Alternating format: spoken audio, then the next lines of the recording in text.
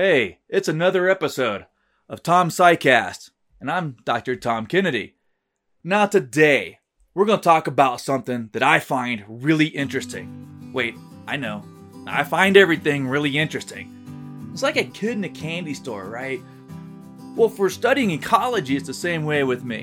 What am I going to study? What am I going to talk about? There's so many interesting stories.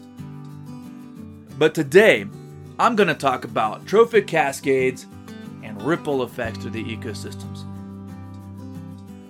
You know, a lot of people don't realize it, but the loss or removal, sometimes of a single species, can have this profound effect on an ecosystem. It can affect many different species, and we call those a keystone species.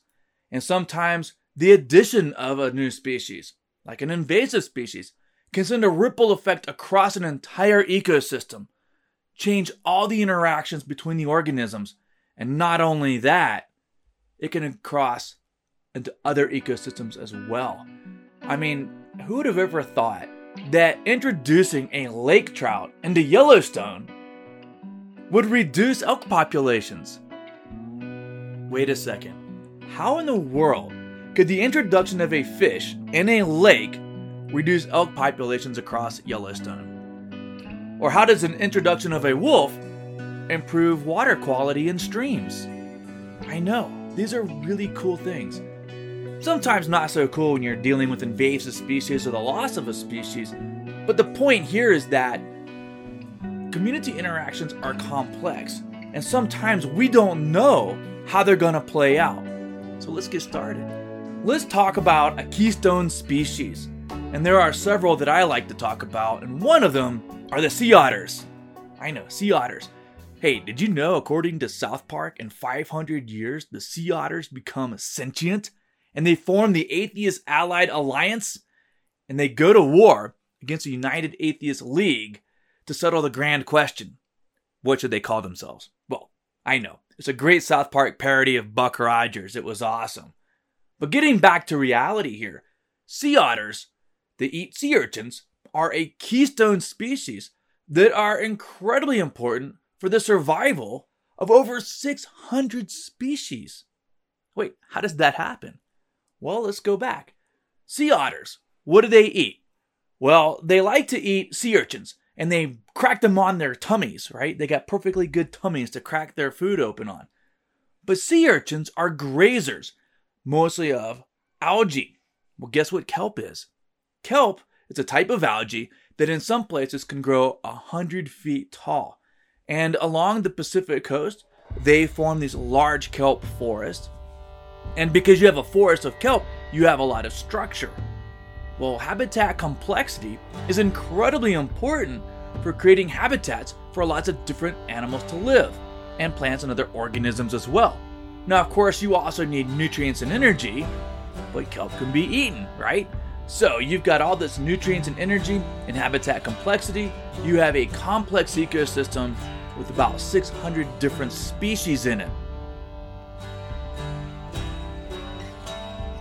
So here's where the sea otters come into play. Because the sea otters eat sea urchins, they keep sea urchin numbers in check. So they reduce the populations of sea urchins, which means sea urchin populations don't go crazy and eat all the algae. So here's the problem. Here's how we know that a sea otter is a keystone species. If you remove sea otters from the kelp forest, you lose the kelp forest. And the reason why is because the sea urchins don't have many other predators. So with the removal of sea otters, sea urchin numbers explode and they graze all the algae, and they will literally cut the kelp right off the rock, causing it to float off and leave. So you can lose your entire kelp forest due to an overgrowth of sea urchins because you don't have sea otters eating them. And then once you lose the kelp forest, guess what? You lose all the other organisms, all the other types of rockfish that will live in that area, they leave too. So that's why we call them a keystone species. And the loss of these keystone species, in this case a sea otter, can result in the loss of a kelp forest and the loss of over 600 species in that area. Another type of keystone species are beavers. Beavers make dams. So you take a small mountain stream and a beaver creates a dam. And what that does is it creates a wetland. And by creating a shallow, small wetland, now all of a sudden you've got plants that grow in those wetland areas. You have an entire group of aquatic insects, or insects at least that have an aquatic larvae that like these slow-moving or no-moving waters. And then you also have streams, which have the fast-moving water. So once again, you create habitat heterogeneity. We have fast-moving streams and dry upland areas. We have still waters, and those have different types of organisms living in there. So you remove beavers from the landscape, and you eventually lose the beaver dams. You lose the wetlands behind those dams, and you lose all the species that rely on those wetlands. So that is another example of a keystone species. And in fact, some people call them ecosystem engineers because they're engineering structures that alter the landscape.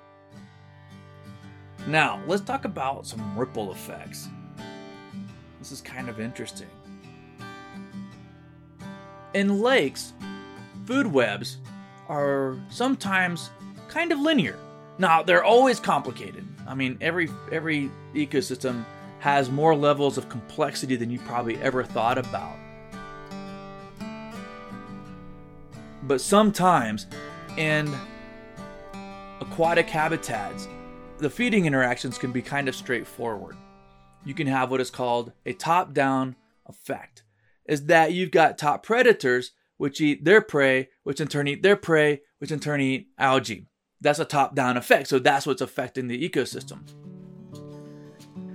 You've got a lake. It could be like Lake Yellowstone or even my turtle pond, and it's green. It's green from all the phytoplankton in it. All those single-celled photosynthetic organisms. They're green because they're doing photosynthesis, and of course they have chlorophyll. So if I'm going to clear this lake up, I've got to reduce the amount of phytoplankton in my lake or in my turtle pond. The way you would lower the amount of phytoplankton is you would increase the amount of zooplankton, because zooplankton eats phytoplankton. And the way you would increase the amount of zooplankton, like little crustaceans, Gammarus and other amphipods and things like that, you have to release them from their predators. So you would have to lower the number of small fish. The way you could do that is to increase a larger predator that eats the smaller fish, that in turn reduces the amount of smaller fish in the pond, which allows for more zooplankton. More zooplankton then will eat more of the phytoplankton, and voila, you have a clear lake, or in my case, I could have a clear turtle pond. Now there's other ways, of course, to clear up a pond or a lake. One is to reduce your nutrients, and that way you won't get the phytoplankton blooms in there. Now let's go to Yellowstone Lake, where this has actually happened. Well, we've actually seen this happen in multiple lakes, and people have intentionally introduced fish to clear up lakes. Now in Yellowstone, they have a very large lake called Yellowstone Lake. Up until about 1985, the only large predator in there was the cutthroat trout. And these cutthroat trout ate a lot of animals called Gammarus. These are tiny little crustaceans. And Gammarus, guess what they ate? Phytoplankton. So this lake always had kind of a greenish tint in the summertime. And the reason why is because all the cutthroat trout would eat the Gammarus, and because there were no Gammarus to eat the phytoplankton grew in numbers and the lake turned green. Now sometime in the late 80s, somebody thought it would be a good idea to introduce lake trout into Yellowstone Lake. I don't think it's usually a good idea to introduce species into a novel environment, and this probably was not a good idea, but fishermen just love catching big fish, and these lake trout are much bigger than the cutthroat trout. So here's what happened. Well, the lake trout is a much larger fish. Guess what? It's a predator of especially small cutthroat trout. So they reduced the populations of cutthroat trout. Guess what happened to Gammarus? this small crustacean that eats phytoplankton, right? Without their predators, the gammas increased in populations. So if I increase the primary consumer in population, what happens to your producers? What happens to the phytoplankton? It goes down. And guess what happens to the lake clarity? It improves. It goes up. So, people are going, oh yeah, we got a nice clear lake now. We have this nice bigger fish we can catch now. Okay, so we've changed the trophic dynamics and the clarity and all these other functionings of this lake now. So now let's go back to how something like the introduction of a lake trout can have a ripple effect across the entire Yellowstone ecosystem. I know, isn't that weird? It's pretty easy to understand the trophic cascade of how it caused Yellowstone Lake to clear up. That makes sense, right? We can do this nice top-down effect, introducing a top predator, less phytoplankton, the lake clears up. We got that. But how in the world could introducing a lake trout reduce elk populations? Well, this is where ecology gets fun. Now, sometimes, what we find in ecology isn't always great. But to me, understanding how ecosystems are connected across a landscape, how what happens inside of a lake can affect what happens in the terrestrial ecosystem is very interesting. And the story I'm going to tell makes a very important point. And we're going to hang on to this point as we go into it.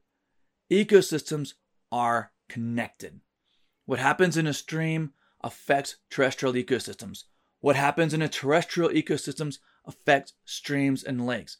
These ecosystems are not isolated. They are connected. So let's talk about this. Introducing the lake trout. How that reduced elk populations. It's a cool story. And like I said, we're going to talk about this ripple effect, and we're going to talk about bears, elk, and cutthroat trout, bald eagles, and ospreys. I know, all of these things, right? So, this Yellowstone Lake has streams. Now, for those of you that don't know a lot about trout are related to salmon. And you might have heard that salmon live out in the ocean and they travel upstream in rivers to spawn, and then they die, and then the eggs hatch and the little babies, they swim downstream and they go out to the ocean, and that's where they mature, and then when they're adults they swim back up to the same stream they spawned in. Well, trout are also salmonids. So guess what? A lot of trout are migratory. Now, instead of migrating from an ocean like the Atlantic or the Pacific into a stream, these cutthroat trout are 100% freshwater. However, their ocean, so to speak, got that in quotes, is Yellowstone Lake. And they would swim upstream into the streams to spawn. Okay? Now this is interesting. So if I've got a lake and I've got all these cutthroat trout that are growing and living in the lake, they're eating the gammas that eats the phytoplankton, right? So that's nutrient energy inputs from a lake. Those fish swim upstream. They're taking nutrients and energy with them, right? Because, well, we know we can eat fish. They have lots of nutrients and energy and fats. So they're very, very nutritious. So as they would swim upstream, bears would line up on the streams and eat the cutthroat trout. Just like you've seen bears, right, in freshwater streams eating salmon, well, they also did this at Yellowstone. They would eat cutthroat trout. Now, the introduction of the lake trout, this larger fish, they spawn in deeper waters in the lake. They do not migrate up the streams. But because they reduced the populations of cutthroat trout, that means there were fewer cutthroat trout traveling up the streams. What that means is bears no longer had that food source, right? Bears no longer had that food source. Well, bears aren't dependent on a single source of food. They'll change their eating habits. They're pretty smart. Sometimes I think bears are a little too smart for their own good, right? I mean, they get into just about everything. So bears can alter their behaviors. They can alter what they're eating. They don't have to have cutthroat trout to eat. It's a good source of food, but unfortunately, with a loss of cutthroat trout going up those streams, the bears, well, they started eating something else. So what did they do? They looked around and they started taking elk calves. Right? So instead of eating the cutthroat trout, they started eating elk calves, and that in turn reduced the population of elk in Yellowstone. Now, here's some other things that are interesting. Ospreys. Osprey is a type of bird. It's a type of raptor that eats fish. And in fact, they almost eat exclusively fish. Now, I've heard and seen books say they only eat fish. I said that one time. I was giving a riverboat tour in North Florida, and I said ospreys are obligate fish eaters, which means they only eat fish. And then I look up and this osprey is carrying a squirrel. So go figure, right? But other than that, I imagine that 99.9% of an osprey's diet is fish. Now, osprey will circle around, and they've got incredibly good vision, and they can actually see into the water, and they'll swoop down and grab fish near the surface of the water. They often fed on cutthroat trout.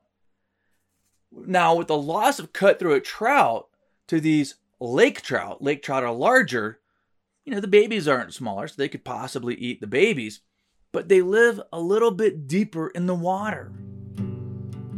That's a problem for ospreys. They no longer had a good source of food. So osprey populations around Lake Yellowstone began to plummet. 30, then 20, then 10, then only 2 nests and no fledglings. So there it is. The introduction of a lake trout also affected ospreys that eat fish, simply because the lake trout occurred deeper in the waters, and the osprey basically couldn't catch them anymore. Now, Yellowstone has seen other changes in its long history. About 100 years ago, wolves were extirpated from Yellowstone. Now notice I used the word extirpated, not extinct. Wolves aren't extinct, they're still around. But if you have something that's extirpated, that means that particular population is gone. So wolves were extirpated, they were basically hunted out of Yellowstone about 100 years ago. Now, that was a problem. So here's what happened. Elk populations began to grow. Now remember, bears, they're eating cutthroat trout, and they'll still take an elk calf, but they're not going to depend on it that much.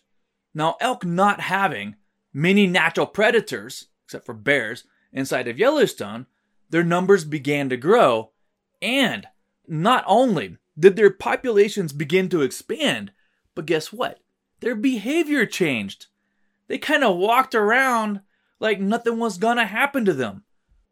So, you're a large herbivore, no real predators, your populations expand, but you can alter your behavior.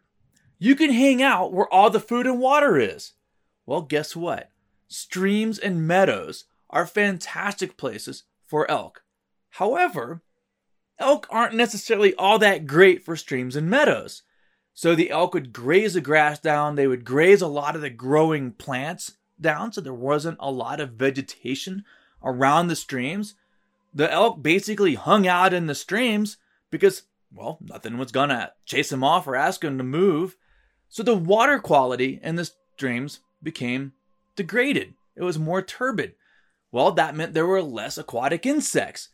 Now, a lot of insects, like stoneflies and mayflies and caddisflies, their larvae are inside of streams, right? They grow up in these streams.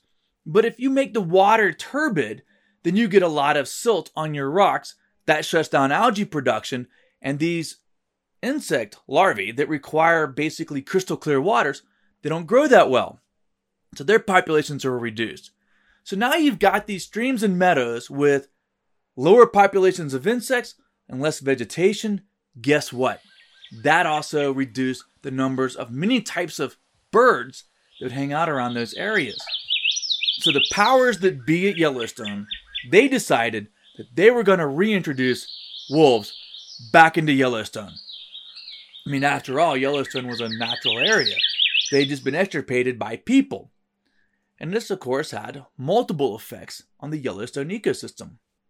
Well, first thing, wolves hunt elk, especially calves. So by hunting elk, you now had a natural predator that kind of kept elk populations in check. But not only that, the elk couldn't just hang out in the meadows anymore, right? I mean, they had to move off. They had to avoid being eaten. So because the elk spent less time in these meadows and streams, guess what happened? You got more vegetation. You got the willows growing back along the streams. The stream quality improved. You had the return of these aquatic insects that weren't doing so well. And you had an increase in songbirds. I know. Isn't that amazing? By reintroducing wolves back into Yellowstone, songbird populations increased and the water quality of many of the streams also improved. Once again, this is a ripple effect across an ecosystem. How one species can have a huge effect on an ecosystem. Now that being said, not every species is going to have the same effect across an ecosystem. The addition or removal of some species may go largely unnoticed, whereas the addition or removal of others, well, they could have a huge effect. And we can somewhat predict that if we start studying these ecosystems and studying the feeding interactions and the behavior of organisms to get an idea of how much they're going to change. But whenever you introduce or remove keystone species and large predators, usually that's going to have a pretty large effect. So there you have it. Now you know how the introduction of a lake trout can reduce elk populations, or how the introduction of wolves can improve water quality and increase bird populations. That's pretty cool, isn't it? That's ecology. And to me, that stuff is incredibly exciting to study. Okay, well, until next time, this has been Tom SciCast.